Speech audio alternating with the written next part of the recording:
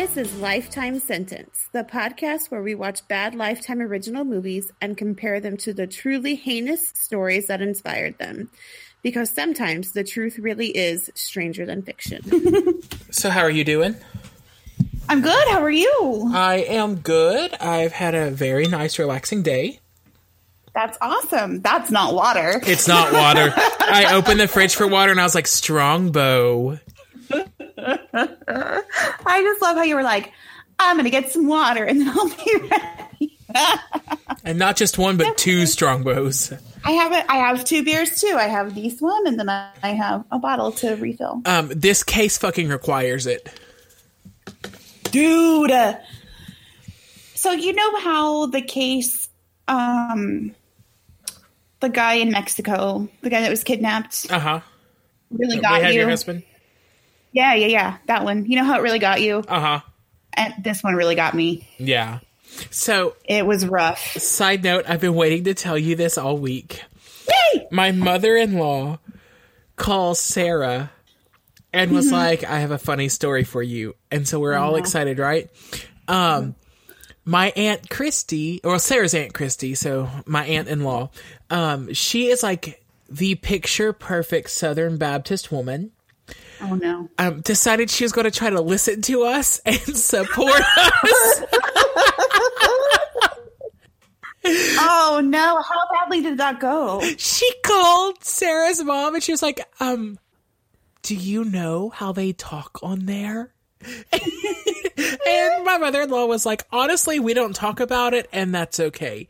And then she was like, but does Sarah know how he talks on there? And she was like, I mean, they live in this same house and they record in the guest room, so... Oh no, I'm so sorry, Sarah's family. I even told them not to listen. I was like, look, I mean, it's hilarious, but you're going to be offended by our language. Yeah. Sorry, I'm not really. I've been laughing about it all week. You know, I grew up in a very good Southern Baptist home, and so it's no words that I did not hear at church growing up. Right. Sorry about it. Hey, before we forget, welcome to Lifetime Sentence. I'm Paul. I'm Erin. Hey, guys. Yeah, this case sucks. Yeah, it does. And, this kind of wrecked me a little. Yeah, I'm just gonna say at the top to everybody, I am so sorry. Dude, I thought this was a murder. Which I don't know why that would make it better. It doesn't. I have a lot of emotions to talk through. Me too. This is probably going to be a heavy one. But stay tuned. If you stick with us to the end, we might have a nice surprise for you. I have a really good case of the week to turn into a Lifetime movie. Excellent. So do I. Good. Good. Okay. I'm going to require... I just need a steady stream of alcohol to be going through my veins right now. This was hence the rough. Strongbow instead of water. Oh, man. Okay. This week we're covering The Girl in the Bathtub. It was released October 8th, 2018. Oh, damn. I didn't realize it was that recent. Yeah, it was pretty recent. It stars Caitlin Stassi. I'm going to go Stacy. I think the only person that calls herself Stassi is Stassi Schroeder from Vanderpump Rules. So, you spoke all German to me, and that's okay. Keep going. Anyway, she plays Julia Law. She was in the show Neighbours, which is an Australian soap opera. Okay. And she was also on the show Reign, which I think you've seen. Yes. Mm-hmm. It's the only reason I included it. You're so good to me. I was like, he's seen that. Okay. Adrian Holmes, he plays Neil. He was in the movie Skyscraper with The Rock. Okay. That came out like 6 or 8 months ago. Okay. He was in Cabin in the Woods. Oh, okay. And he was in the Arrow TV show. Oh, okay. Arrow's the TV show that always has the hot guy on the cover? Mm-hmm. Okay. Jason Patrick, he plays Chuck. Okay. He was in Speed 2. In what?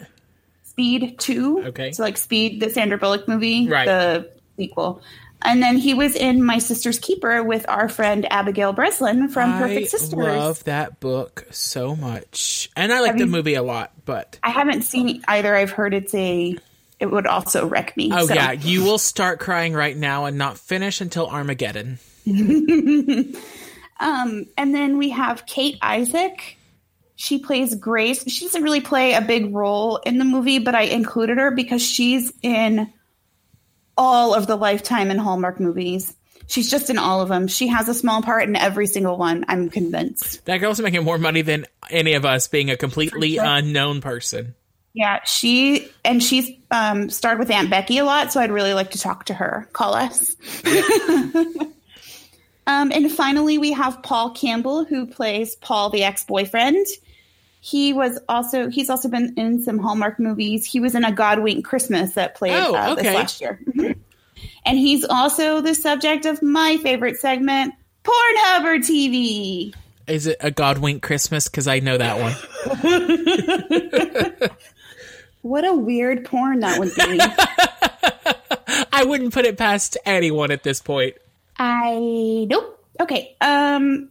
He was in a show, or actually a movie called Dirty Singles. I'm going to guess it is a movie. It's a documentary about $1 bills found in strippers' G-strings. It's not, but I would totally watch that documentary. Right? How much coke is on this single? Like, have you seen that they like tested a bunch and like 90% of people's dollar bills have coke on them? yeah. Yeah. Newsflash, by the way, 100% of McDonald's touchscreens, like, the order screens that were tested in a trial recently had fecal matter on them. Do not touch those. I saw that. Just go through the drive-thru like everybody else. So Dirty Singles was a movie that was widely released in Canada. Our little friend up north, our hat. And shit, I lost it. Sorry. I'm just going to read you the synopsis here. A close-knit circle of Toronto friends, shaken by the breakup of their favorite couple, are forced over a winter to finally grow up. I'm not into this at all. Mostly, how do you have a favorite couple? Right. That's what I want to know. Is it their favorite celebrity couple? Is it like, do they take a vote amongst their friends? Like, who's their favorite? I need more information. Right? Like how do you reach that? And also, I'm now convinced that Sarah and I are Credonia's favorite couple and that we would just wreck you if anything happened. If you and Sarah broke up, I would be terribly sad. I would also worry about how you would like feed yourself. Oh, I wouldn't. I wouldn't. This podcast would just be you checking in with me every week to make sure I'm still alive. Like, oh, are you there? Just blink once for yes. All right. Are you ready? Because it's about to get real dark. No. Okay. We start with like a Snapchat or Instagram story, I think. It's like a video. It looks like a Snapchat story. Okay. Julia is drinking Starbucks and telling her boyfriend that she misses him. She's like, I miss you. I love you. I love you more than the Starbucks, etc. Oh, that is a deep, deep love. Mm-hmm. The voiceover. So this movie is told from Julia's perspective after she dies. Like the Lovely Bones. Mm-hmm. The voiceover says, after I died, this video got over 2 million views. She's talking about her boyfriend / boss, Chuck, who's a big defense attorney. There's a gratuitous picture of John Gotti, and I was like, hey, I know that guy. We go way back. Mm-hmm. We're BFFs. We see, okay, so she's like talking about her boyfriend, and she's like, I was found like in his apartment. She's like, by his property manager who is cleaning his house. And I want to know what property this is and how do I get in? Because I need my property manager to also clean my house. Oh, I can answer that right now because I'll forget otherwise. By property manager, it means the person who takes care of all the rental properties that he owns and is his personal maintenance man. Well, there we go. Actually, it was a woman, but you know. Oh, well, in the true story. This woman finds her body in the bathtub, which is, I'm guessing, the title, where that came from. The news immediately gets posted on Facebook because that's the world that we live in. That sucks. Everybody stop. Someone calls her family who they're literally like lighting birthday candles on a cake for her. She's supposed to be there. No. Yeah. Don't start out like that, guys. Lean me into this. Finally, they zoom out on her body, and she's in the most enviable bathtub I've ever seen in my life. We'll come back to that. What a way to go. Cut to an interview with Chuck, who says he was madly in love with her, and he had no reason to kill her. Okay. Starting out strong. Yeah. 1 week earlier, they're at a graduation party. They're all screaming, "Woo!" for this girl that's graduating. Chuck is fighting with his ex-wife or girlfriend. They never say. And Angie, the receptionist, and Julia are watching on, like, from inside. And Angie says she overheard Chuck telling someone that he was in love with Julia. But Julia says she doesn't need that because Chuck's ex is so scary, she could throw her out of a window without even thinking about it. Defenestration is the way to go. So we now have 2 suspects in this murder. Also, she mentions that Chuck is 58 and Julia is 27. So let's all cringe right there. Oh, yes. I mean, you do what you want to do, but okay. Chuck comes in and they banter. They cut to an interview with Angie, and she's saying that they all knew when Julia came in the first day that Chuck would fall in love with her. Chuck tells Julia that his ex was like, "Oh, we should get back together," but he told her he was already seeing someone. That's sticking it to her, Chuck. Yep. You showed her. So Julia and Chuck kiss. And he leaves after telling her again. He like turns around and he's like, "You're so gorgeous," which is sweet. Yes. The voiceover says Chuck went on the news saying he never laid a hand on her. And then she says it wasn't exactly true, but they never showed Chuck actually being violent with her. So I don't know where that was supposed to go. Okay. Cut to Chuck again in his interview saying that they had a perfect relationship and he wanted to marry her. A guy walks up to her. His name is Paul, so he's her ex-boyfriend, and he tells her she looks really great, and she says she's trying to be healthy and quit smoking, etc. But she puts a lot of emphasis on this, and I wasn't sure yet what she meant. Okay. But we're gonna get there. Paul, the ex, ends up driving her home. He asks if he can buy her dinner for her birthday the next week, and then they kiss. Oh. So that's 3 suspects for murder. We're just racking them up real quick. Yeah. The voiceover, Julia says that he's really nice, but he's super boring. An interview with Paul says that she was his friend and he can't talk bad about her because she's not there to defend herself. And then he asks like the cameras to stop following him around. And I'm really confused about what this movie is supposed to be. Okay. Like, is it supposed to be like The Office? Like, I don't get it. The Office. Is Michael Scott the next suspect? It's like The Office, but terribly sad. So, cut again to Chuck being interviewed, and he says that the reason they've put together a grand jury on this is because the DA, who he calls the rat, a fat prick. That's a direct quote from real life. Yeah. Just heads up. He says he has it out for him and that he knows he didn't do anything wrong, but he's also a really bad attorney and Chuck always wins. So now the guy wants to put him in jail. Julia walks up her stairs while very dramatic music plays. She goes into her house. Is it real music or Lifetime music? I mean, it's just Lifetime. I mean, it's just dramatic music. Okay. Mm-hmm. It's just instrumental. Mm-hmm. Okay. she goes into her house and is immediately grabbed and slammed up against the wall by a very attractive man who then starts making out with her. And is not Chuck or Paul? Nope. Julia, get it, girl. I know. She was getting it. I'm kind of proud. Her voiceover says that she likes Chuck, but he was too old for her. Who she's really in love with is Neil, who just keeps breaking her heart because he's already married and has 3 children. Okay. Chuck texts her later, like after she and Neil read a book together.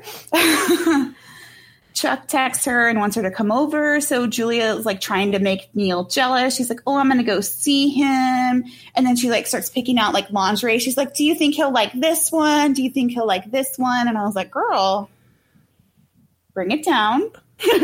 Listen, she's on a mission. So then we cut to an interview with Neil, who says they met at a bar. She complimented his drink. He was drinking an old fashioned.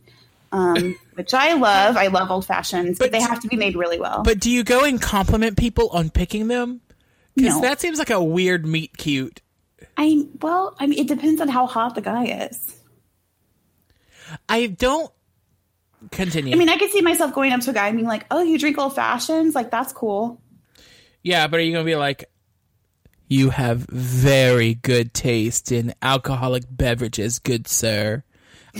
Look, I found the person I married when I was 19. I don't know how flirting works at a bar. Clearly never flirted with anyone in a bar. I've heard way dumber things said. Anyways, he says that they just clicked. Julia is now on her way to Chuck's, but she stops up at a club to see if her sunglasses are there because I guess she left them there. It's important plot detail. Is it? I don't know. Oh, okay. This is not part of my notes, at least. So this is the first part that it gets real bad. This guy immediately sidles up beside her and tells her a story about how he lost something in a bar once, and then he went back later and the bartender was wearing the thing that he lost. I think it was a hat. Okay. He offers her some champagne and she accepts while I sit on my couch and scream, No, don't do that. He says that he just moved to the neighborhood. The bartender comes back and he's like, hey, I don't have your sunglasses. So she gives the bartender her number in case they turn up. And she turns to leave. The new guy stops and asks where she's going. She says she's on her way to meet somebody. He says, oh, okay. But as soon as she turns around, she gets the spins because this motherfucker roofied her. Oh, no. Oh, no. I don't like this. No. Change the channel. Yeah. Let me see that cocaine on the dollar bill thing again. I'm going to turn on Dirty Singles. She passes out in the bar. She wakes up the next morning in a pool of her own vomit. Oh. Covered, and I mean covered in bruises. I don't like this. The guy is in the shower, so she's like trying to get ready real quick. And finally he comes out of the bathroom and he is like, oh, wow, that was a crazy night, right? What a dick. So she goes to the bathroom and splashes water on her face. And then she says she has to go.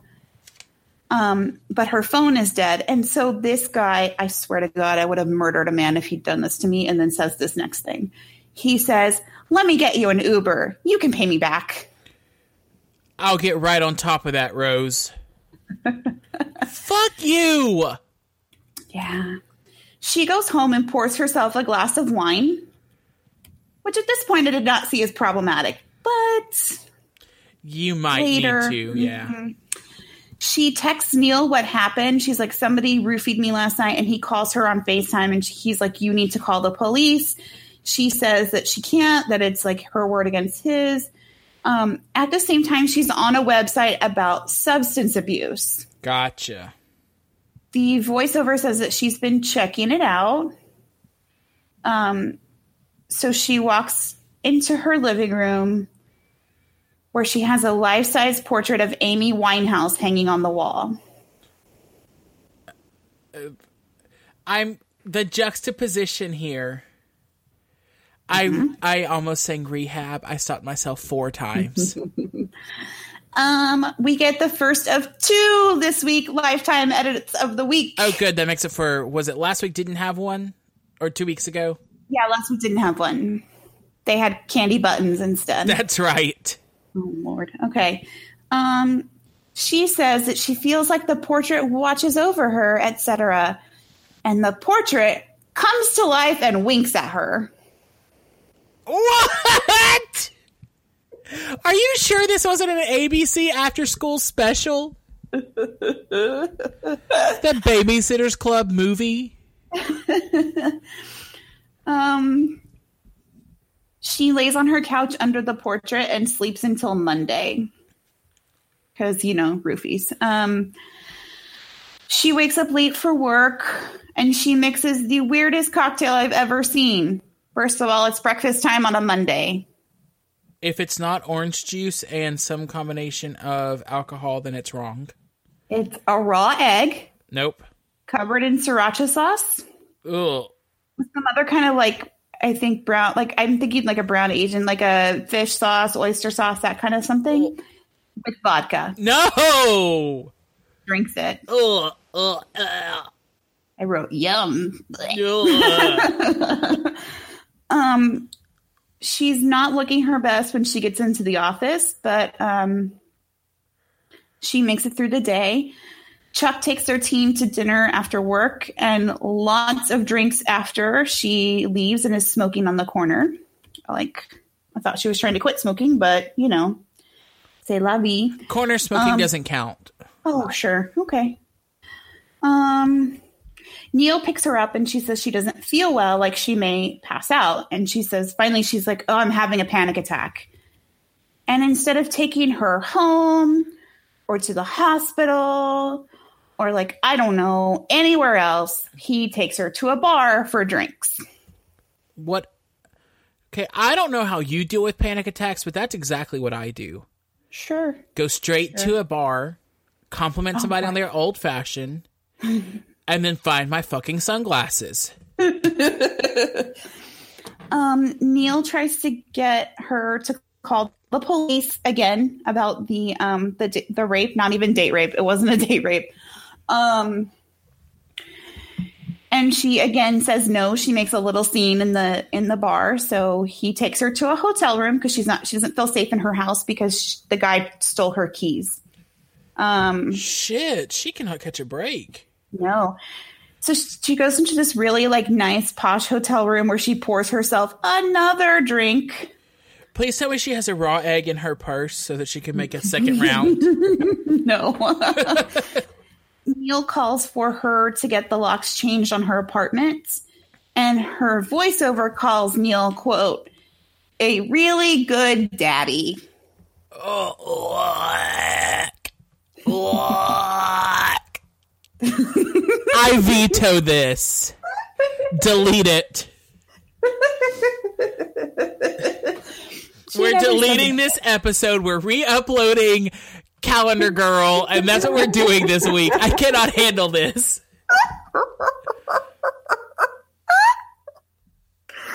Oh, no. You didn't even have to watch it. I know. He says that he can help her relax and calm down.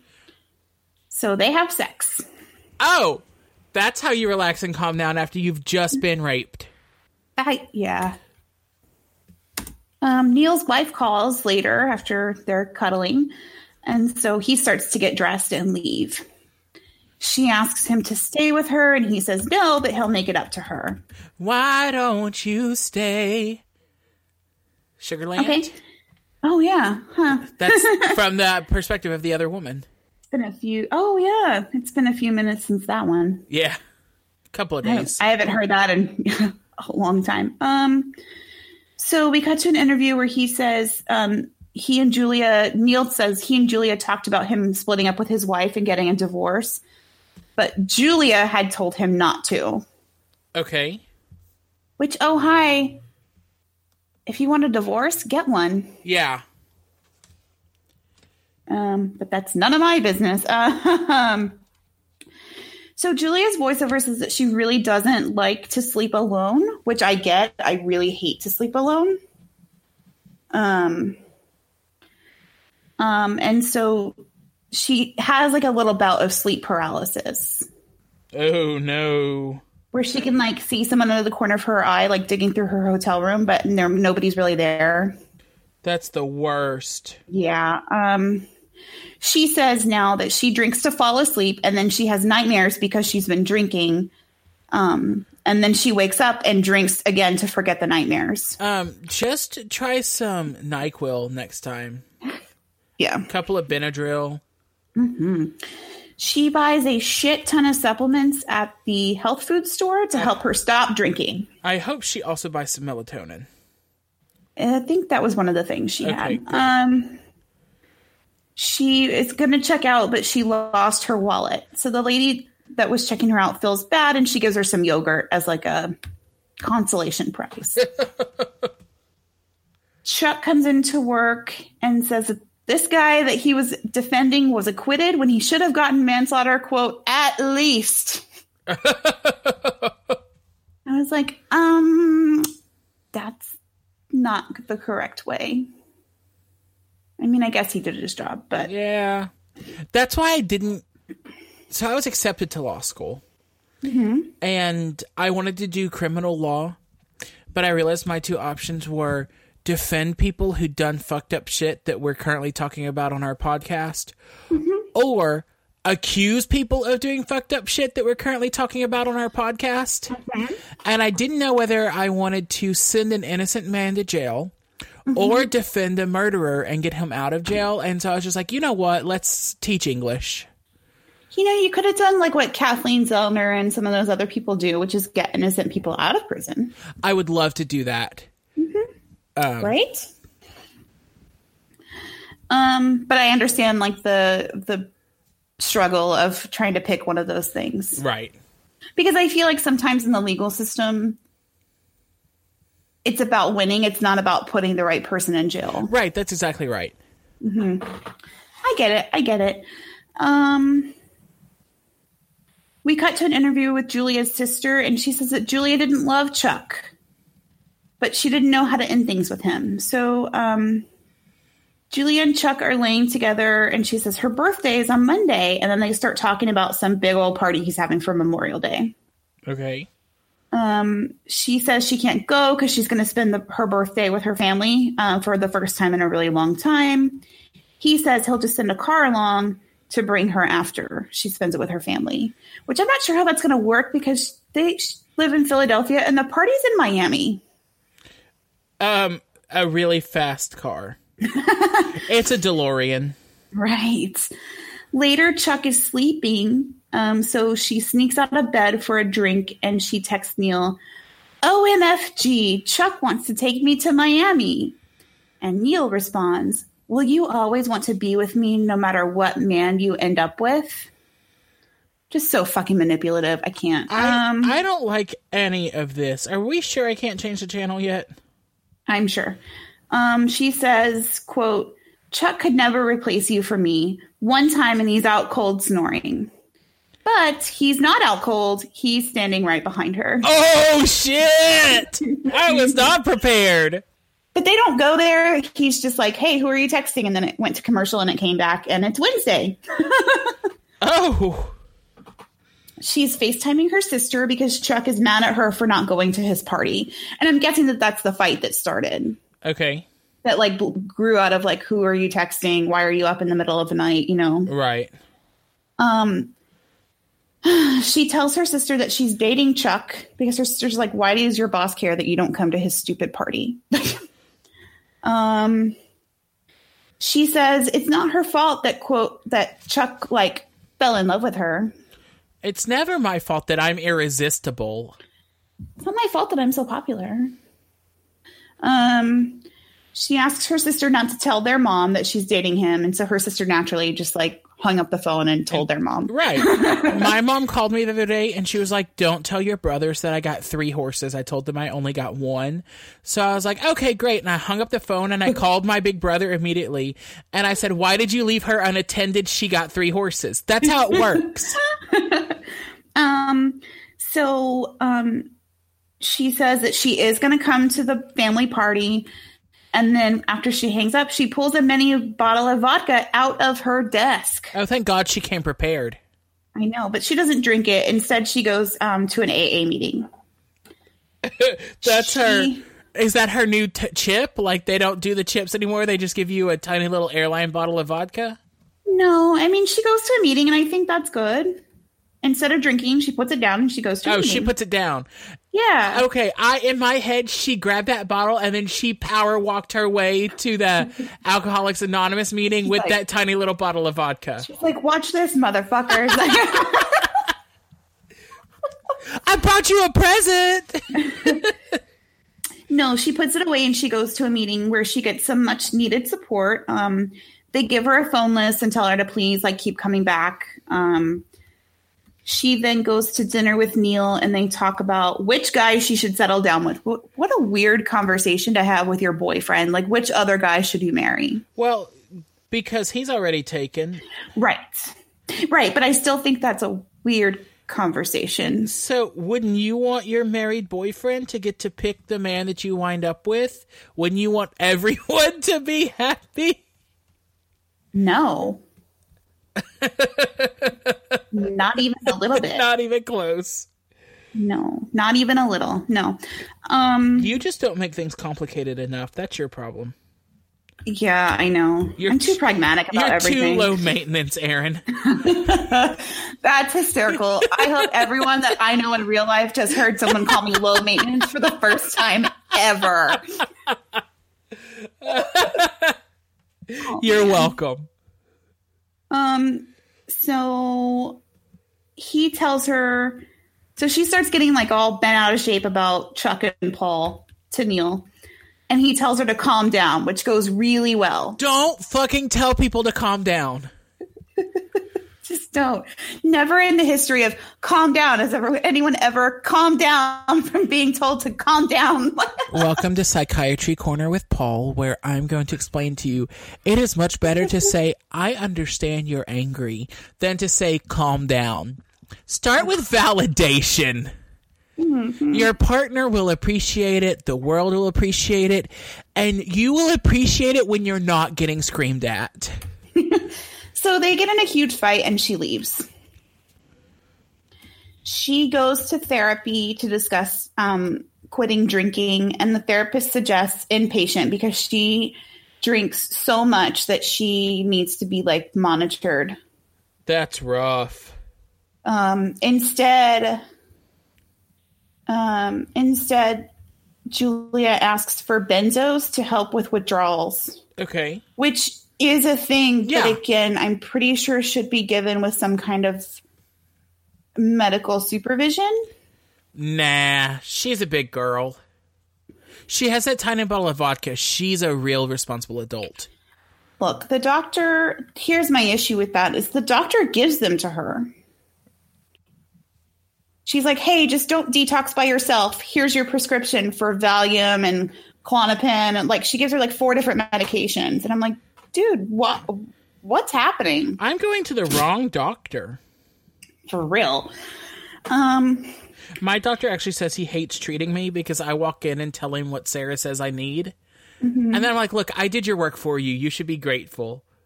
Yeah, I've been told I'm hard to treat because I always know what's wrong with me already. Right. I'm like, I'm literally doing half your job for you. I don't know why that's hard. Right. I just need you to sign your name on this little slip of paper and let me go get my antidepressant, So a couple of years ago, I stubbed my toe at a restaurant real bad. It took all the skin off. Oh. And a couple of weeks later, I went into the emergency room because the veins in my foot were turning black. And I walked in and I was like, I think I have a staph infection. And the doctor was like, no, you don't. You're fine. And I was like, I'm pretty sure I have a staph infection. And it wasn't the doctor at that point. It was a nurse. And she was like, no, you're good. You're good. The doctor came in and was like, yeah, you have a staph infection. And I was like, I know. I just came here because I need treatment for it. I can't treat myself. Listen, I watch a lot of Grey's Anatomy. Scoot over and I will take care of it. Yeah, just hand me the pad. I got it. Good grief. So she's at the pharmacy filling her prescription for the benzos that she definitely should not have been prescribed, but that's none of my business, whatever. She sees the guy who roofied her. Oh, fuck no. She texts Neil instead of calling the police for some reason. I will never understand. And people do that in real life. It's not just Lifetime movies. No, it's true. It's a real thing. Then she confronts the guy in the pharmacy. Don't do screaming. that. She's screaming like a complete lunatic. Yeah, of course she is. Don't do that.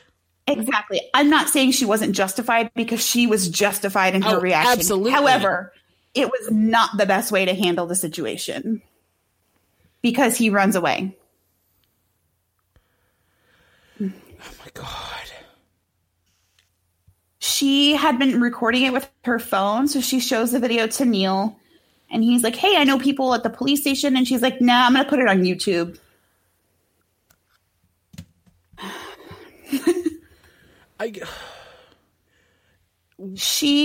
I'm having a visceral eye roll reaction to this. I know. I can see you. Later, they're in bed, and she asks him to spend the weekend with her to help her detox. Oh, won't you stay with me? He says he can't this weekend, but he can next weekend. What do you do that you can spend a whole weekend away from your wife? I don't know.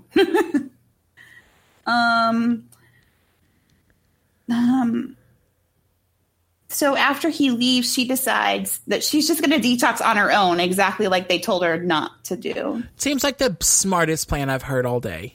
Oh, for sure. So she goes for a run. Like you do when you're detoxing. Yeah. She calls her family to say that she's not coming, so they get in a fight. Then she screws something up at work and somebody yells at her. So she cries in the bathroom and Paul comes to comfort her because I guess he works there. Okay. And they kiss again. We cut to an interview with Chuck and he says he can't call her a delicate flower per se, but she was a delicate flower. Okay, keep going. So she goes next to the part of Chuck's party that's in Philadelphia. And who shows up? I'm going to say, I'm going to try a second time with Ed McMahon with the giant check. No, but Neil and his wife show up. Oh, shit. Is his wife the roofie man? This is the only way this could get better. Yeah, he's just like secretly married to the roofie guy. And Paul is their son. It's all coming together. And Dr. Drake Ramore walks in. What about Stryker Ramore? Of course he's there too. Okay. So yeah, Neil and his wife walk in. Neil completely ignores Julia while Chuck and Neil's wife Grace talk. They all ignore Julia actually, so she just like goes outside. I hate it when my philandering secret boyfriend ignores me while I'm at a party looking hot. But she was with her real boyfriend too, who was also ignoring her. So right. So Neil follows her outside and she starts yelling at him. She says that she's sick of being in a relationship with Don freaking Draper. Hey, I would gladly be in a relationship with Don Draper. Amen. I've seen the pictures. Me too.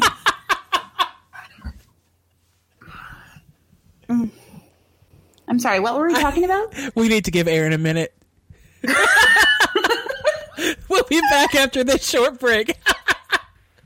Hold on. I'll be right back. Aaron is pressing a cool towel to her forehead as we speak. I love him so much. They fight and she goes inside. She's like, well, what if I just told your wife right now that we were together? And he's like, what? And so she goes inside and you think that she's going to tell her, but she doesn't. This girl has no follow through. No. So we cut to an interview with Neil's wife, like later, and she's talking about when she heard about Julia's death. She says that she and Neil were driving in the car, and she looked over at him when the story was on, and he was crying. And he was crying so hard that he had to pull over. And so that's when he confessed to the affair. Oh, wow. Okay. So back at the party, she goes in and fights with Chuck. I guess that's all there was left to do. He tells her he wants to marry her, flaws and all, and so they make up and make out. In the middle of the party? Yeah. Okay. So they're interrupted by Chuck's ex, who she and Chuck get into a physical altercation, and they drag her out while she screams, "I'm coming for you!" So funny. Now, does the ex have a name? I don't remember. Was it Jenna? She has a name. I don't think so. Okay. I can look it up in a minute. The name, there are very few names that you've said that are consistent with the real story, so I would be surprised, but I was just wondering. I think it might be Kate. Okay. Not that it really matters, but... So she goes home with Chuck, and he gives her wine. He's like, "Here, take this." And she takes it, but then she tells Chuck that he doesn't know anything about her. And he turns around and he retorts, "Well, I know actually a lot about you." He's like, "I know you're anorexic."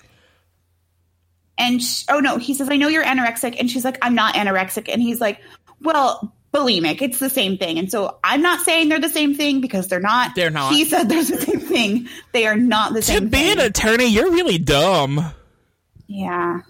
It's a person that has suffered from one of those things. They're not the same. Okay. She tells him that she's been to rehab and not just for the eating disorder. And he says that doesn't scare him. When he said that she was perfect, he meant perfect for him. Aww. He takes the wine. I still don't like any of this. I'm glad you think that's sweet. If a guy that you were dating was like, "You're perfect for me," that's cute. But he's also missed the whole point that she's like a raging alcoholic. So we're getting there. Let me finish. I have a lot of emotions, okay? He takes the wine and he's like, "You want to stop drinking? Fine, we'll stop drinking." And he throws the wine down the drain, and then he breaks the glasses and says he can help her get sober. Okay. He sits down and says he had a younger brother who was an addict and overdosed on Quaaludes. And I was like, wow, this guy is old. Oh, yeah. Because Quaaludes had not been a thing for a long time. And I had to educate Sarah this week on what a Quaalude is. That's terrifying since she is a doctor. Well, because they haven't been a thing. Yeah, but I would think that that's something you would learn. No, they don't learn about past medication. They learn current medications because there's so much. The breadth of knowledge they have to have. True. And she's double board certified. She's got such a huge dearth of knowledge as is. She doesn't need to look in the past. Let's just keep looking ahead. I would just assume that at some point they would be like, "Hey, we used to give people cocaine, but then we realized that was bad, and now we give them this." Well, she knew that stuff, but the name Quaalude was not a thing that would have ever come out. They're aware that cocaine was a treatment for things. I mean, I learned about Quaaludes in my drugs and society class. I want to take that class. Being a music major really restricted the cool classes I got to take. It's a good class. She cries at this point and says if he knew the real her, he wouldn't love her. He says that none of what she said scares him and they'll make it work. And I wrote, all of this is really sweet unless he kills her in a few minutes because I didn't know how this movie ended at the time. I still don't know how it ends. Cut to an interview with Julia's mom, who talks about her previous rehab stays and how sweet and sensitive she was. Cut back to the present, and Chuck is leaving his apartment, and he leaves Julia there with the keys.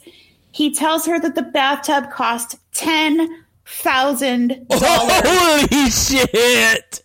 And he's never used it. How fucking rich do you have to be to pay $10,000 for something you've never touched? I don't know, but he's like, you really need to get some use out of that thing while I'm gone. which literally right after he left, I would have gotten in it and I would have not gotten out until he came back. I mean, she didn't. Well, I'm she sorry. got out before he came back. I guess that's fair.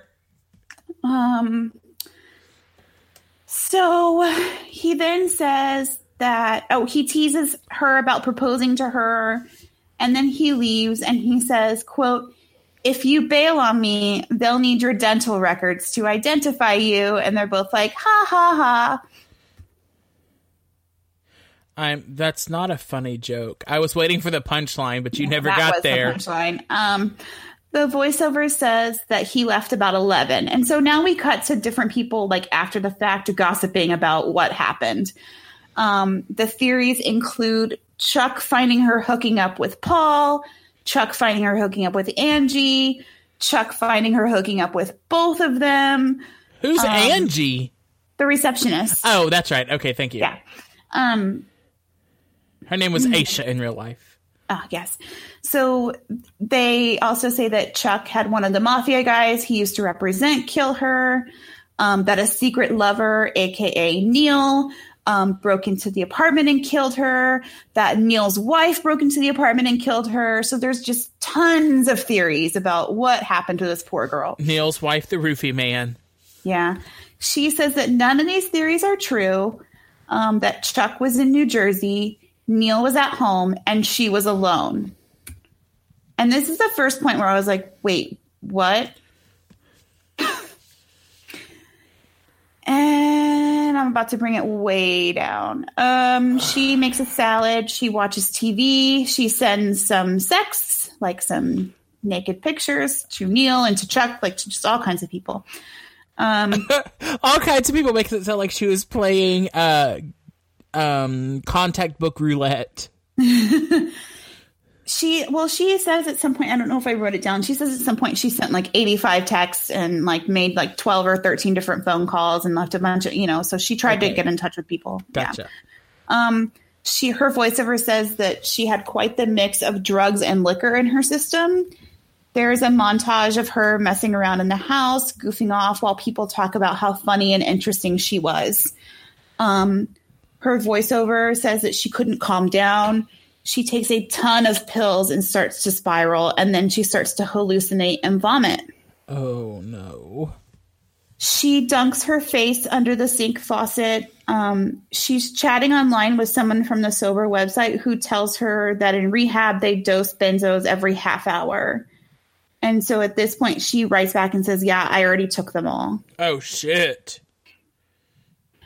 So she types then that she's abandoning her efforts and will try again next weekend. She walks away from the computer before the message, quote, "dangerous to mix benzos and alcohol" comes through. Oh, no. Which it is very, very dangerous. She gets into Chuck's liquor cart, and we get a second edit of the week because I cannot leave this part out. She turns around from the liquor cart, and I mean, she's hallucinating, so it's not, I don't know. There's a second version of herself dressed as Amy Winehouse saying, "Who's ready to party?" No!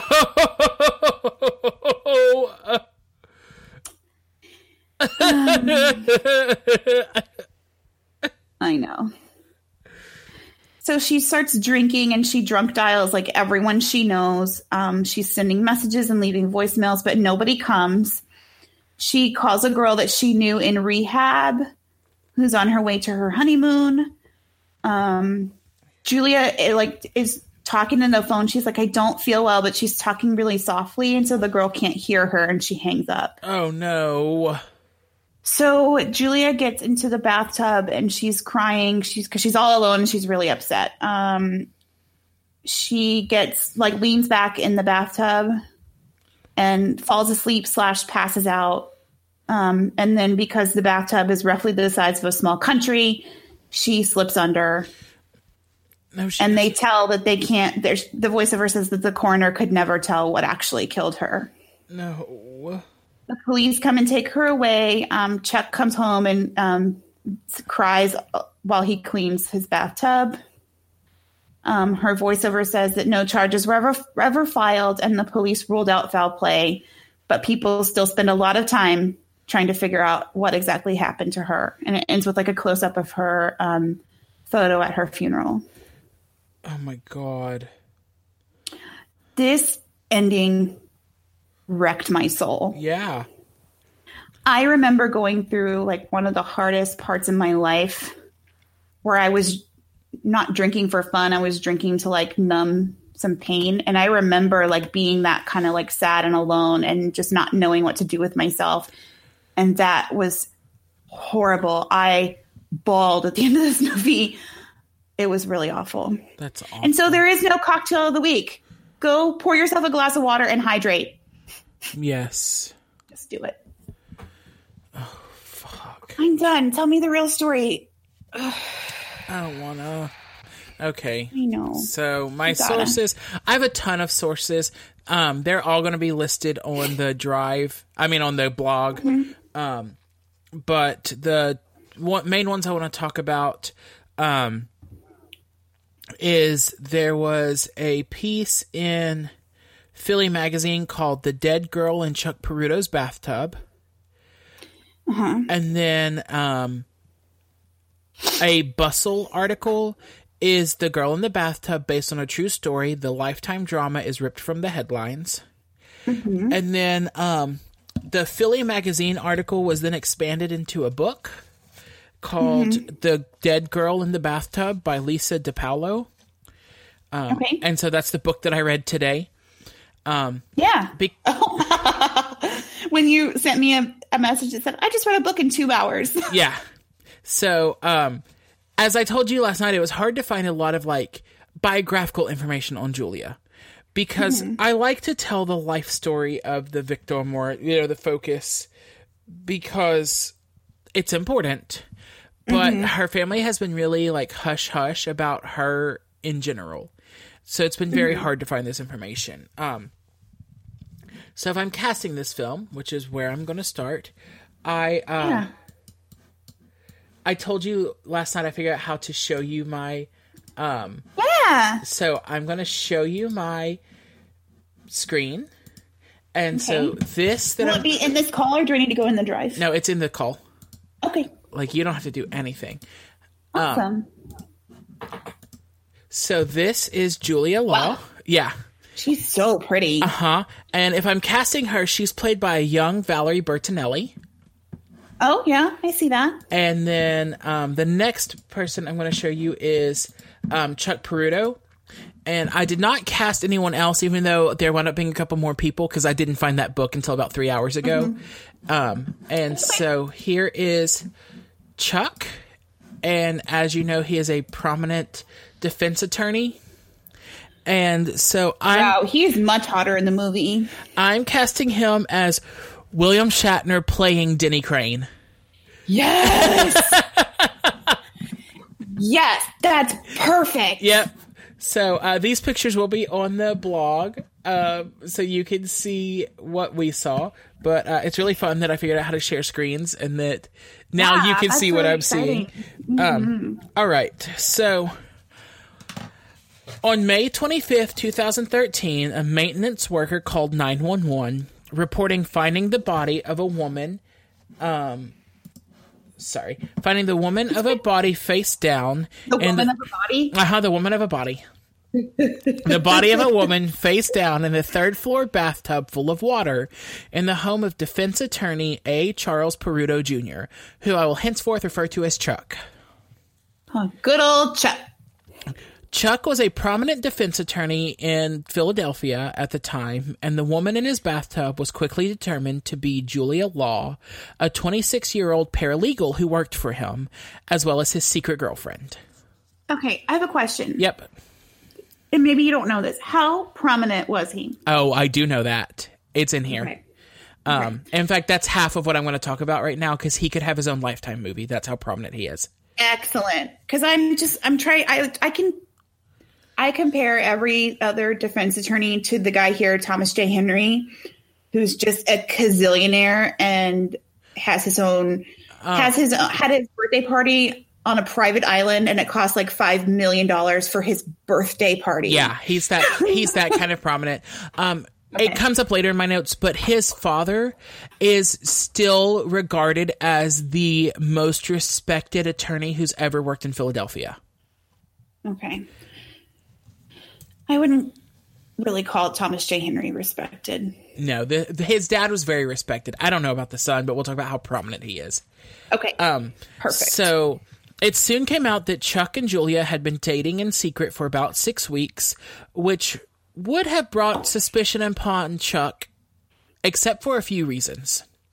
The first thing that ruled Chuck out as a suspect is that his alibi was that he was away in Avalon, which is at the Jersey Shore, and I guess he was GTLing, and he was escaping the stress of representing like high profile clients and sneaking. Oh no. Yeah. Okay. And so I said that he was escaping the stress of representing high profile clients and sneaking around with his employees. I mean, look, if you have to get mobsters out of jail, I can't imagine that that's not stressful. Right. Now, he did also have some rental properties in Avalon, and he was actually down there getting them ready for the summer tourists to stay in. Oh, sure. He's an entrepreneur, you know? Right. So the police used this alibi as the reason that they only questioned him as a witness and not as a suspect. Okay. But what the unspoken issue is that he was a very wealthy, high-powered, successful, and very well-connected defense attorney in Philadelphia who had been voted a super lawyer by his peers 9 years in a row. What constitutes a super lawyer? I'm about to tell you because I looked into that. I deep dove into this, like I'm excited. Eye twitching by the end of the reading. So basically, a super lawyer is like a designation, an award that you get that is voted on by his law practicing colleagues in Philadelphia. So it wasn't just like the people in his practice; it was all the attorneys in Philadelphia voted on this thing, and you could be designated a super lawyer, and it puts you like high up on the preferred lawyers list for any big cases. Look, I'm a little bit bummed because all the designations I can get from my job are just letters. Look, I got my picture on a Facebook page today. Super underwriter. I got my picture on a Facebook page today and screenshot it and sent it to you like I won the lottery. Oh, I'm on my company's Instagram this week. We're so fancy. Y'all didn't know you're listening to such successful celebrities. Right? Tens of people have seen our pictures. Oh, sorry. Oh, Erin, I'm not boring you that much yet. I'm only on page 1. I'm sorry. I was trying to She's check like something. Clicking through YouTube videos. I'm trying to tell y'all a story. It opened the Masters highlights video. Gotcha. Anyway, so this designation of super lawyer came with him being regarded as like this super he was like a bulldog at cross-examination, and he could make anybody crack, and he could find the holes in any case.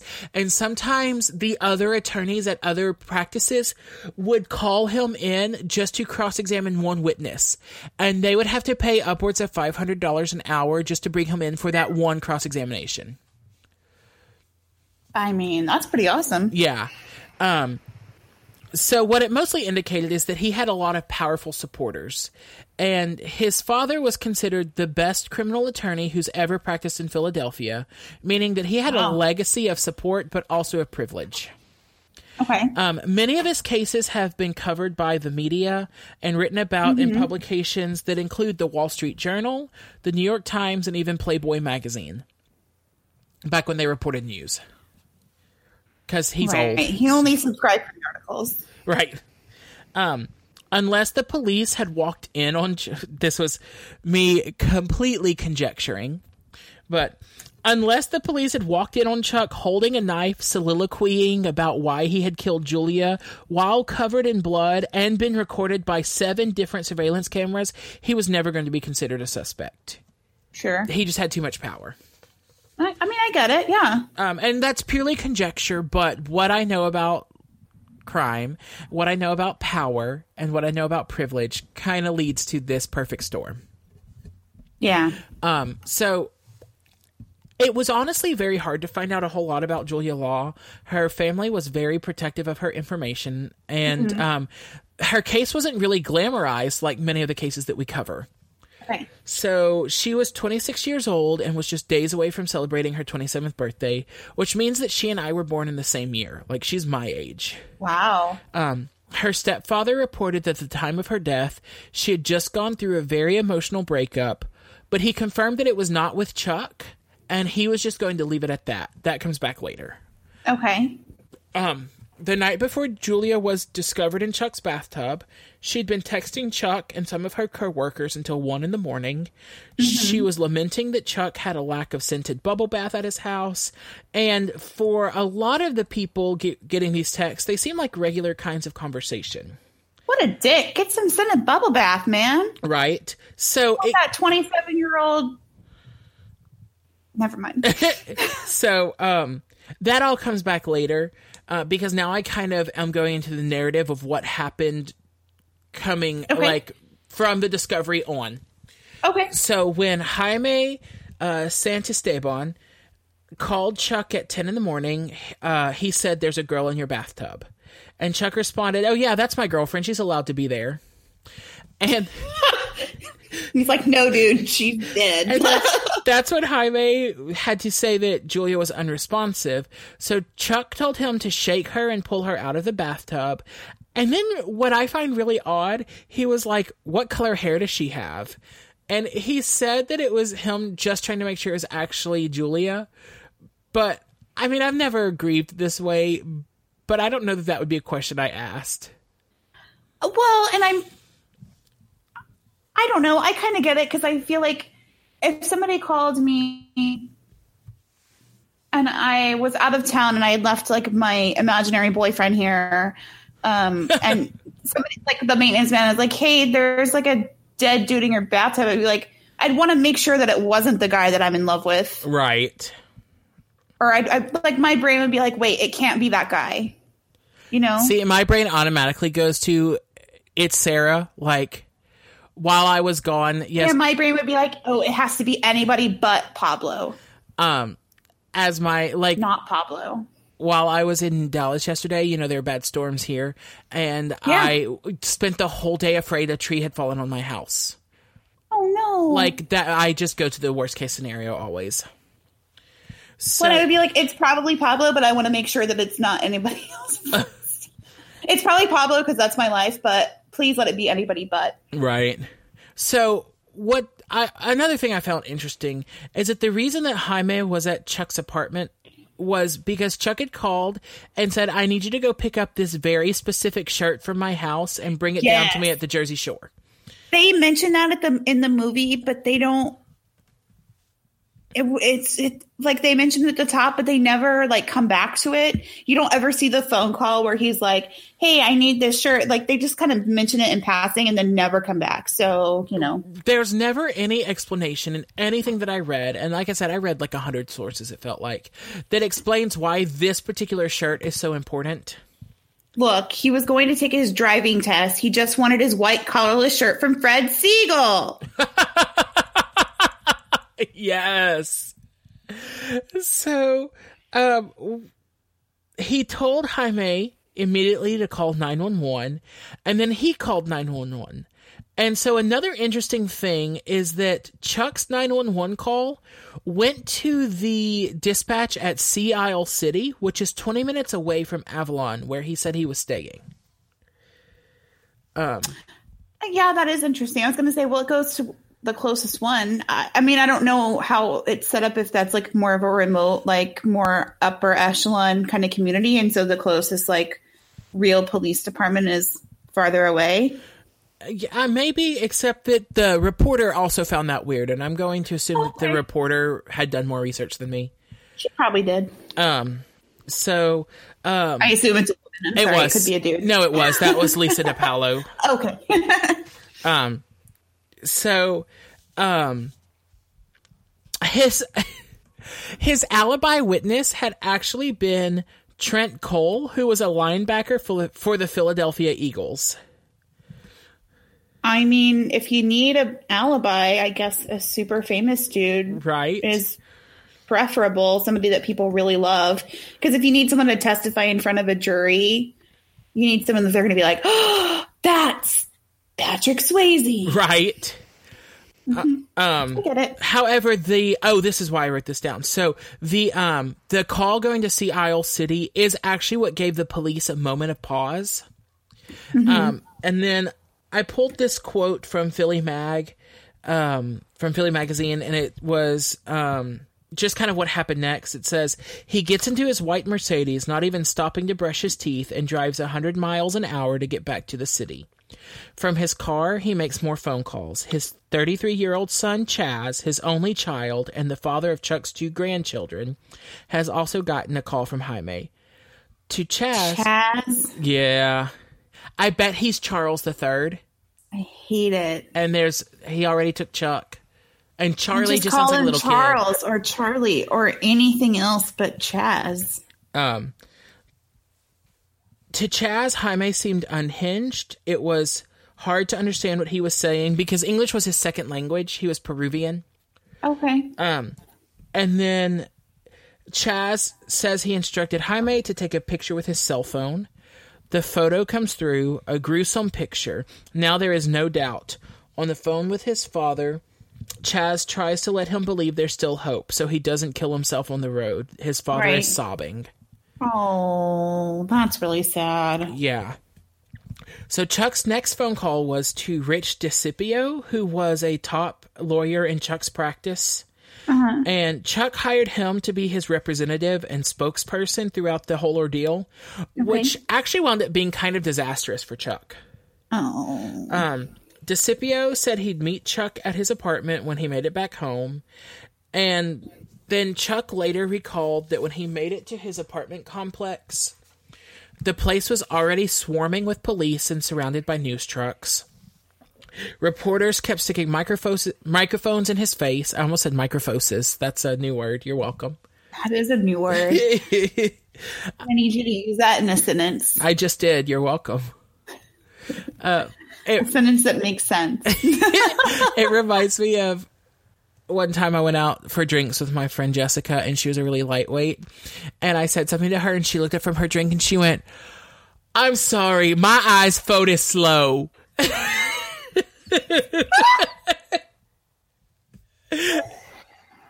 Oh no. So I spoke into the microphosis as soon as my eyes focused. Sure. I've now used it in a sentence. You're welcome. Thank you. He refused to answer any of the questions of the reporters, and he was eventually met by the police officers with hugs and condolences. And this is again where I'm just picturing this whole thing, and I'm like, I find it so very odd that like a dead woman is in his apartment and they're hugging him, being like, "I'm so sorry." It's because he's a white guy, so he couldn't have done it. Exactly. Mm-hmm. So anyway, Chuck was known to have a very interesting relationship with the local police. He'd eviscerate them on the stand during cross-examination. And then after the case was over, he'd be like, "Hey, let's go get drinks." And he'd buy them all drinks. And so he was really beloved and respected. How you keep your friends close and your enemies closer. Yep. So he was taken in for questioning by the police. Mm-hmm. But before they took him in, he went to his office, like his work office, not once, but twice. And I find that very bizarre, too. That is very bizarre. So then he goes to the police station where he is questioned for 7 hours. Ooh. His brother-in-law accompanies him. His brother-in-law was also a lawyer, but he was instructed not to act as a lawyer. He was simply supposed to be there for support, like to be his brother-in-law. Chuck did not call an attorney to attend questioning with him. Dude, you are an attorney. You know how stupid that is. Yeah, and I said I find this extremely odd considering he's a defense attorney who charges around $500 an hour for his services. He is a defense attorney who I'm sure regularly uses the fact that people were not offered an attorney to get them off their charges. Oh yeah. As far as his record, he'd won like 500 cases at that point. He had settled like 1,500 cases outside of court, and he'd arranged something like 2,500 plea bargains. Like, he knows what he's doing. That's so bizarre. Yeah. So he had his brother-in-law in the interrogation room in there. I don't think he was in the interrogation room. I think he sat outside, but he'd come down to the station with him to be moral support. I'm really interested in whether he was like saying like, I'm using my brother for moral support, but really being like, hey, I need you to make sure nothing shady is going on. Right. Well, at some point, although he is an attorney, so he could be like, if something shady went on, he could be like, dude, no, like you and I both know you can't do that. At some point during questioning, I guess when he got a break, his dad called him on his cell phone and screamed at him for not having an attorney present. Because as you'll recall, his dad was an attorney. Like you do. Yeah. So, listen, if I was an attorney and it was my kid, I'd be like, oh, he doesn't get a choice. I'm here now. Kick in the door. So, the Mom is here. The forensics team. God, no wonder I embarrass my child so much. Good. Every kid needs that. The forensics team spent more than 10 hours at the scene of the crime examining it. Mm-hmm. Chuck later admitted, though, that they told him that they, quote, knew this was an accidental death and were simply following procedure.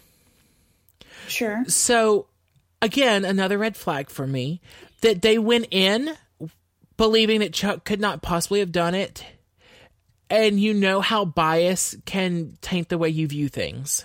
Oh, totally. Yeah. So if they told him, like, look, we're only doing this because we have to, then I wonder if they...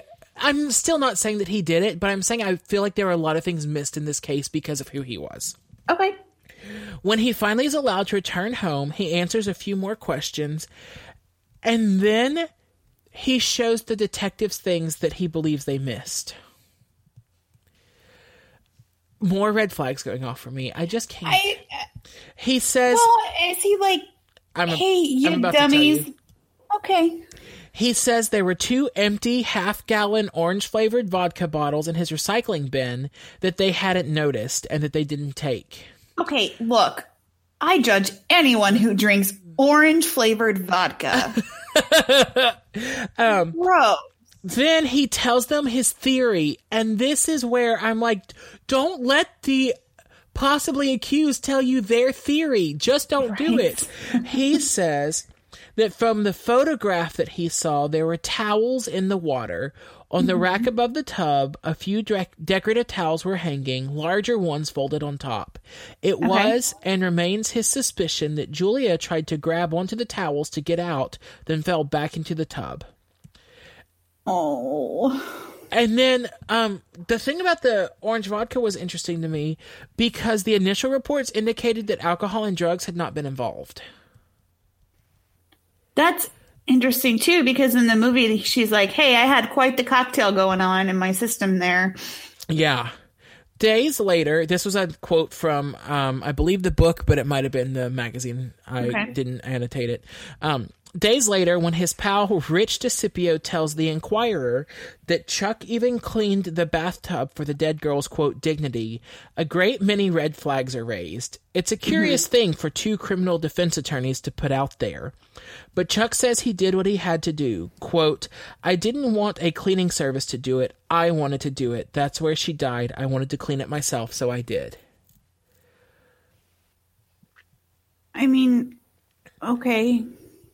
I don't know. Except that if I'm trying to separate myself from this case, I'm not touching that. I'm hiring a cleaning service, so I've got a paper trail. You know, like... So, I don't know. I get it, though, like, if they were... Because they were sentimentally, like... they were involved. I guess. I don't know.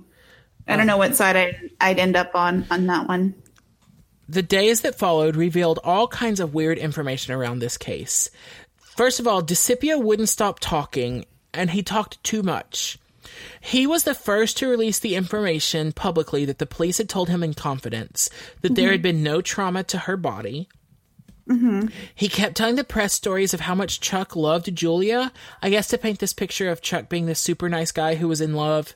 Right. And he even told the story of how he intended to take her to the Met Opera one day to, like, they had tickets in January, to recreate this iconic scene from the movie Moonstruck.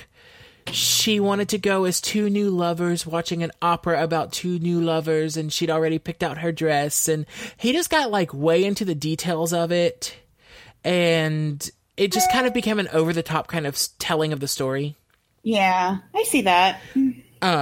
When Julia's family announced that they didn't want Chuck or anybody from his firm at Julia's funeral, DeCipio went on record to say that the recent breakup Julia had experienced was with Mark Henricks, who was a 36-year-old attorney who also worked for Chuck.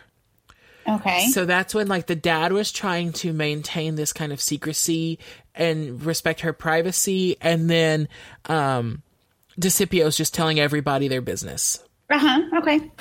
So, Henricks himself was involved in a lot of drama in the wake of Julia's death and wound up leaving the company to go work for a competitor because he didn't know that Chuck and Julia had been seeing each other. And the way he found out was DeCipio called him to say, I just want you to know they found Julia dead and here's what's going on. And Mark, not having any family around, went over to DeCipio's house for, like, comforting. And he said, how did anyone find her? Was she alone? And that's when DeCipio was like, oh yeah, Chuck's maintenance person went and found her. And he was like, why would Chuck's maintenance man find her? And so the way he found out that she was seeing Chuck was from that guy. Oops. Yeah. As the days followed, this complicated web appeared that Julia had been in the middle of. Yeah. She'd been secretly dating on and off this married man who spoke with Lisa DiPaolo, but on the condition that she would not reveal his name. And so for the book, he only goes by MB for Mr. Big, because she called him Mr. Big. Because he was wealthy and paid for whatever she wanted, basically.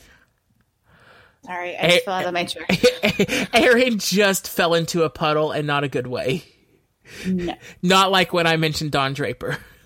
Oh, hey, do you want to know what's so problematic about Mr. Big? Because we could talk about that for a couple hours. Oh, yeah, we could.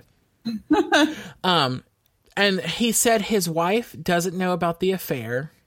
And he said he was in love with Julia. And then DiPaolo said apparently everybody was.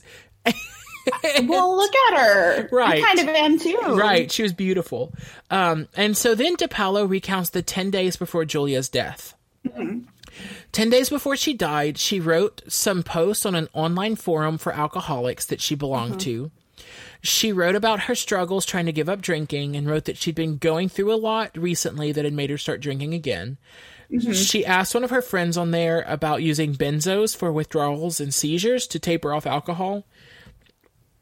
And then she even mentioned that she had some Klonopin, which is used for alcohol withdrawal, that she intended to help her get off alcohol.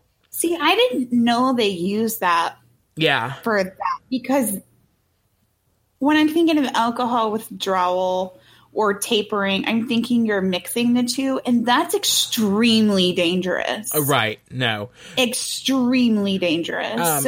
And what she said in that letter, because I read it, and her letters are in this book, some of her letters and some of her texts. And so I've read those things and I've kind of pared them down. I'm not going to tell you word for word what they say because I find that really disrespectful, but things that are important to this case, I will summarize. But she even said, like, she tried to taper with beer and it didn't work. And so now she was going to try the benzos. And he flat out told her that was dangerous to mix them. God, this poor girl. It's so sad. So then the last week of Julia's life, she went to a party for her friend, the receptionist, either Aisha or Aisha. I don't know how you pronounce it. Aisha. Was it the graduation party where they were all like, woo? Yes. Jeez. Okay.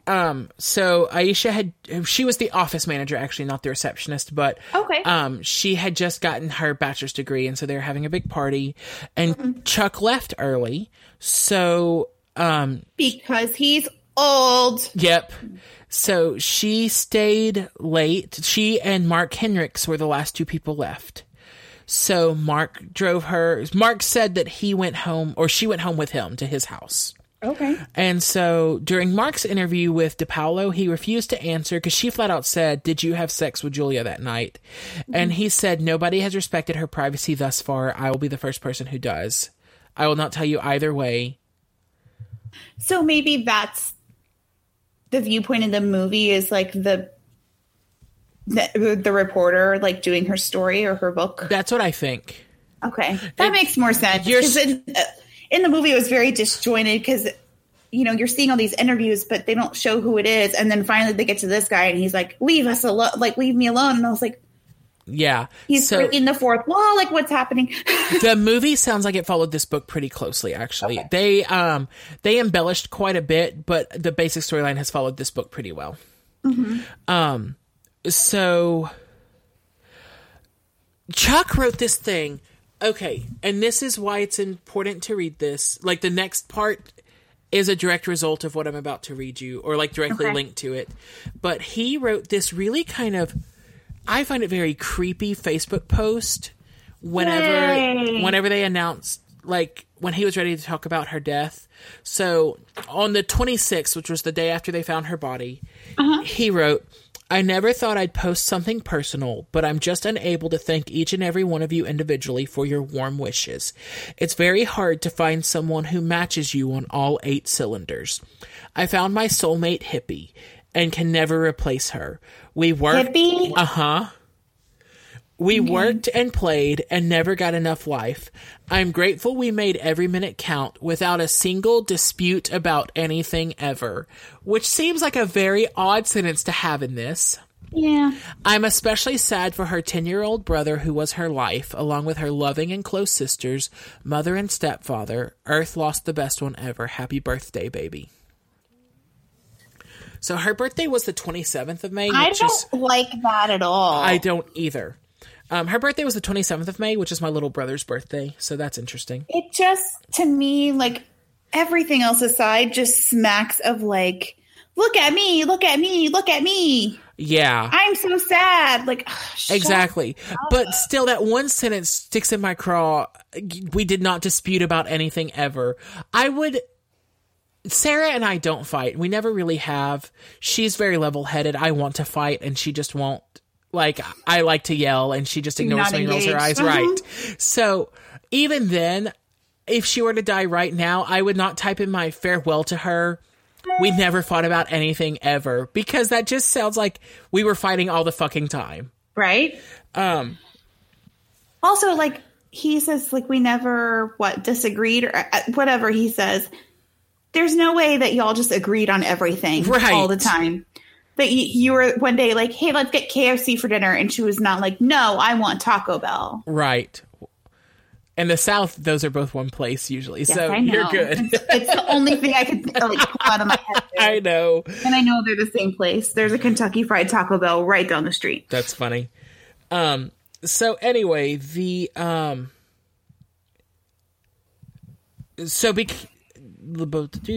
let's see. Oh, okay. So during Mark's interview, he refused to answer whether or not he and Julia had had sex, but Chuck was not happy that Julia had told him that Mark had driven her home that night. And then she also told Chuck that week that she was going to go out with a friend that he'd never heard of. That friend... You have friends that I don't know? Well, that friend happened to be Mr. Big. Oh, wow. Yeah. And Mr. Big was married. He had 3 kids. He is an Ivy League graduate. He was very successful and made good money.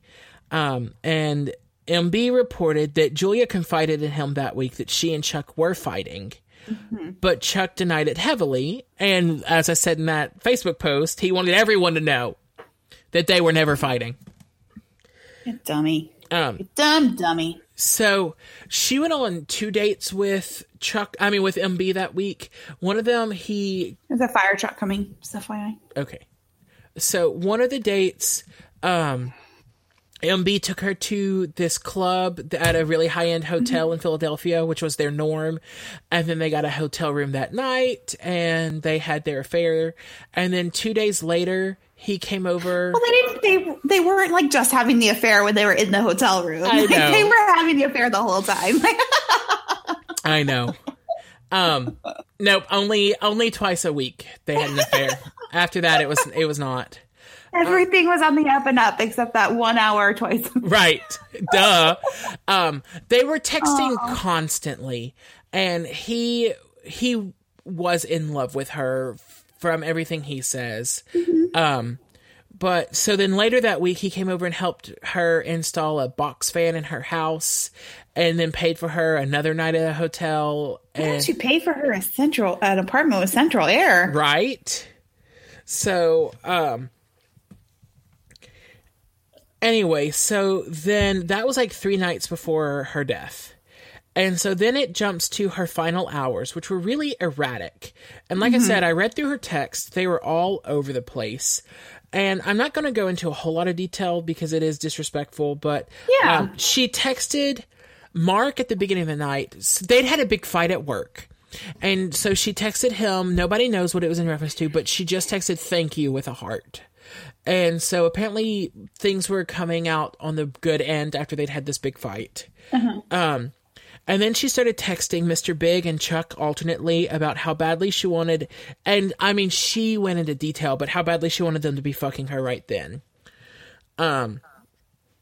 So. Can't blame her for that. No, not at all. And so then she sent Mr. Big links to different porn for them to watch together and text each other while they were watching. To each his own. Pull together while they're in different places? Yes, because he was at home with his 3 kids. His wife was out for the night. I mean, but wouldn't you want to watch them when you were together in the same place? Well, she'd broken up with Mark, and the Am other I 2 doing men that were not. wrong? Yes, yeah. Oh, okay. Yeah, sorry. I didn't want to tell you this way in front of the entire world. That makes it sound like I'm sending you porn, and so we should maybe not do that. She is not. Because I'm not. I would not open it if she were. I would scar your poor little baby heart. I know. So then she kept telling Mr. Big that she loved him and telling Chuck all the things that she wanted him to be doing to her. And then the text just stopped. But they honestly read like somebody who was just completely spinning out of control, like manic going out of control. She was, like in the movie, she was very manic and very like, yeah. So Chuck was under a grand jury investigation. They finally released him of all suspicion. The autopsy report suggests that Julia had a seizure in the tub, which very well may be because her BAC was a 0.4. What? Just like the mom from the Perfect Sisters. That was her BAC. Who are these people? I cannot hold that much liquor inside my body. So, I mean, if her blood was really if her BAC was really a 0.4, that does match up with finding a gallon of orange vodka in the trash can. I think just the taste of orange vodka would make me vomit everywhere. It's very medicinal to me. I would not want to drink that. Ooh, okay. I don't suppose anyone will ever really know what happened in those final moments in Julia's life. However, lots of conspiracies did come out, and I told you about those. But the biggest one is that one witness who was a pretty reliable source claimed that he had seen Chuck leaving his apartment at 8 a.m. the day that Julia's body had been found. But the police swear that no such report was ever made. Okay. And so I said it's a very twisted case with a lot of strings that all end in nowhere. And Julia's family will not say whether or where she was laid to rest, though her biological father believes that she was cremated. Even he was not told what happened of her remains. Her family doesn't want Chuck to have access to her final resting place after all the pain and drama that he and his office caused in her life. I get that. And I think with so much drama surrounding everything, it's probably best that they don't have like people traipsing in and out of there. Oh, absolutely. Because it is disrespectful. Like, just let her be. Just let her be. And that is the awful story of the death of Julia Law. But I do this story was terrible. And I do want to talk about, I told you I'd talk about some of Chuck's cases in a minute. Yeah. So I said, however, no matter where you stand on Chuck or his guilt or innocence, I wanted to talk about some of the people he's defended because this is interesting as fuck. So, did he defend John Gotti? Close. Yes. He represented Gary Michael Heidnik, who you have heard of the case, I'm sure, even if you don't know the name. He kidnapped, tortured, and raped 6 women, eventually killed 2 of them, that he held prisoner in a pit that he dug out in his basement. Do you remember this case? No. Oh, yeah, it was brutal. Oh, he's dead now, right? He was convicted of first-degree murder and died by lethal injection in 1999. Thank you. He also defended Joseph Salvatore, known as Skinny Joey Merlino. Now, that case I've heard of. Who was an American mobster believed to be the boss of the Philadelphia crime family. Mm-hmm. He rose to power in the mid-90s after he fought a war for control against the organization. Okay. He led the crime family in gambling, loan sharking, and extortion. And in comparison to other traditional mob bosses who shunned the limelight, he was one of those who really liked the attention. So he was a Gotti, kind of. In 2001, he was convicted of several RICO charges, including racketeering, illegal gambling, and extortion. And he got a very short sentence. Okay. So since being released from prison, the FBI and organized crime reporters believe he continues to run the Philadelphia and South Jersey mafia. Okay. Next. Look, he's got to make that money. Right. He also defended Nicodemo Dominic, known as Little Nicky Scarfo. I've heard of that guy too. Yeah, he was a member of the American Mafia who eventually became the boss of the Philadelphia crime family after the death of Angelo Bruno and Phil Testa.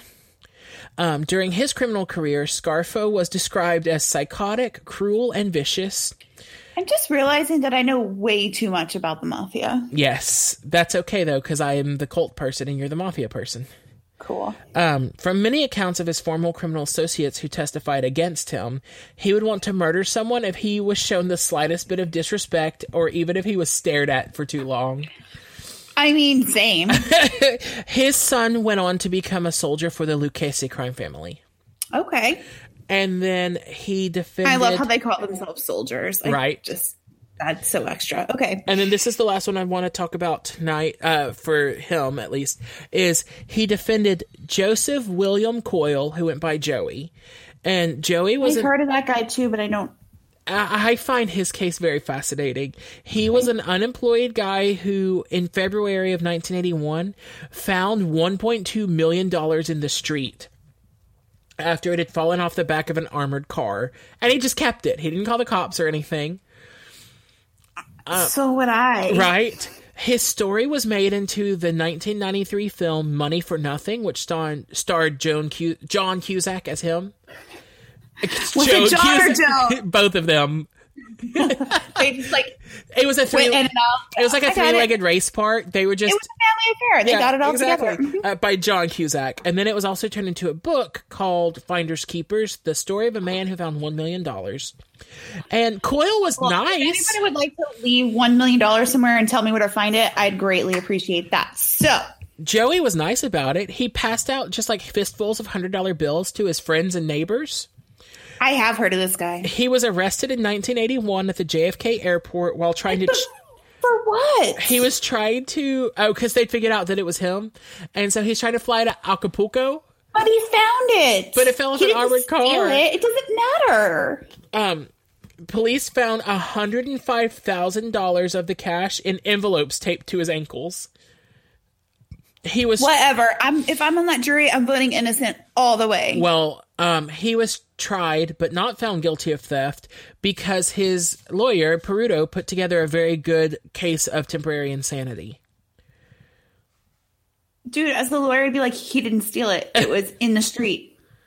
Case closed. Goodbye. Let's go get drinks. Okay?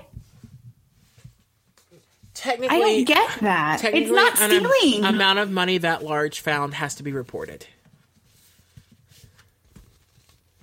He just should have been better about spending it. Okay.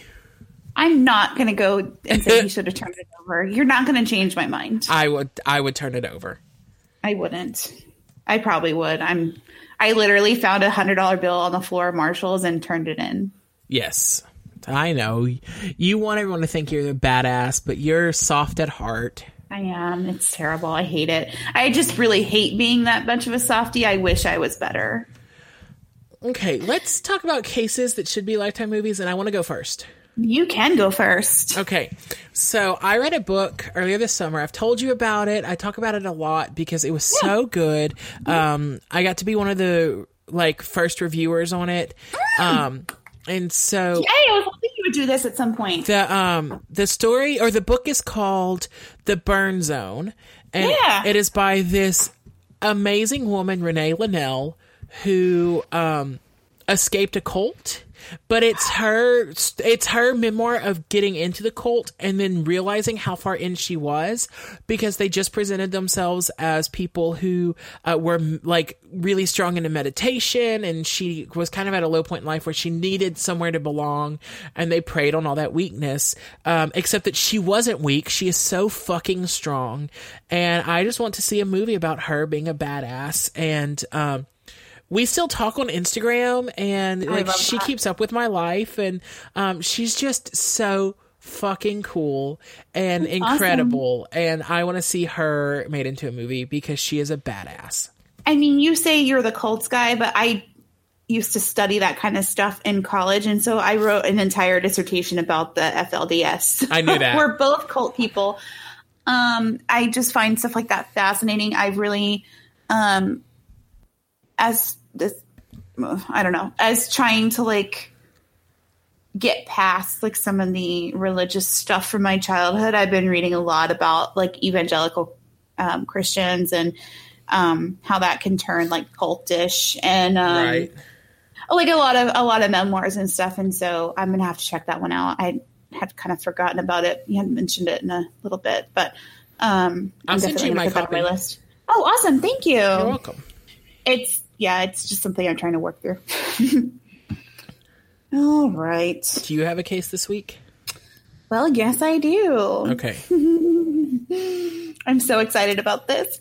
Okay. So I want to see the story of Perry Wright turned into a Lifetime movie. He, quote unquote, slipped and fell at a school trivia night. Where it was a big private school, a fancy fundraiser, and he, quote, slipped and fell again, or did he? There's a lot of mystery surrounding it on what happened. Sounds really familiar. Keep going. There's his wife. They were very both very successful. His wife was a little bit older than him. Is this in Australia? Well, if you read the book about this. I thought I fucking read a book about this. I was hold up. Oh, man. We're just fucking with all of you. Did you believe us? We're really good actors. We are. Where's my Oscar? So this is our not so coy way to announce the first series, or the first thing we're going to cover on our new Patreon page, which will be coming up in the next couple of weeks. We're going to cover Big Little Lies. And I get to read a book that's not true crime. Yeah. Again, I've read it once already. And I'm going to watch this. Actually, I'm going to send Paul the DVD so he can actually watch the series too. We're gonna do kind of what we do now with the book and the first season of the series, but then season 2 of the series drops June 9th on HBO, and that picks up after the book ends. So we're just gonna go from there. Go with it. And just cover the TV show. Mm-hmm. And it's going to be a little bit different format because I'm going to have actually seen the thing we're talking about. Yeah. And it will be more of a conversation and less like you talk and then I'll talk, About the differences and the story. I have a lot of feelings about this story. It hit very close to home for me. So yeah, I'm very, very, very excited about this. We'll come back at you next week with the details on Patreon. We are going to do the first episode on the main pod so that you guys can hear. And then if you want to go subscribe to the rest, then you can. So we'll do that May 1st. Yes. So then what I need you to do, Paul, is pick 4 numbers between 1 and 35 so we can do the rest of May. Okay. May the force be with you. Do not ask your watch because last time she picked a number that was not between 1 and 35. I was just going to go out of my head, but now I think I'm going to drive to a Chinese restaurant, get a fortune cookie, and read you the lucky numbers off the back, and you will be happy with it. Amazing. Between 1 and 35? Yes, me. Yes, sir. Yes, I'm ma'am. going to say 2. 19. 7. Okay. And 27. All right. So in no particular order, because we will probably reorder these. Girl fight. Okay. Terror in the Woods. Yes!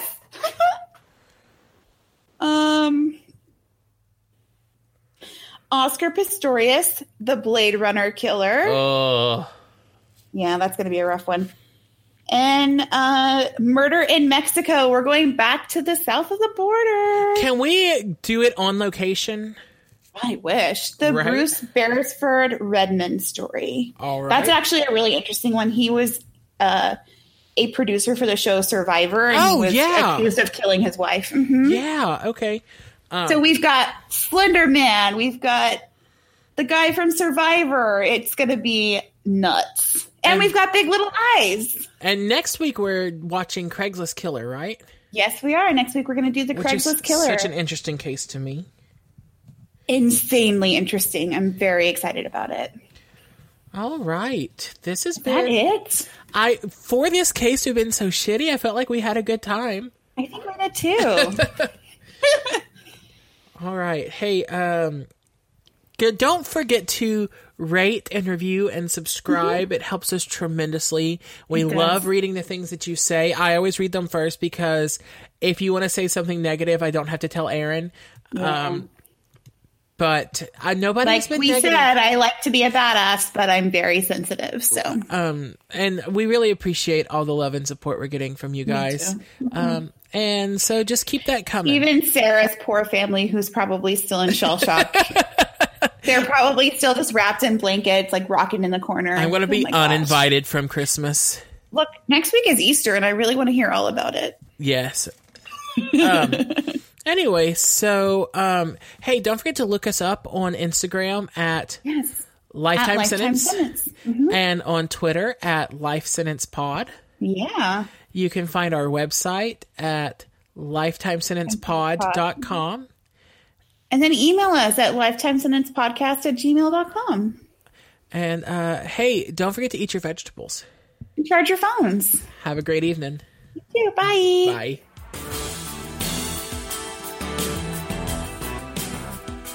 This has been Lifetime Sentence, where the truth really is stranger than fiction. Thanks for listening.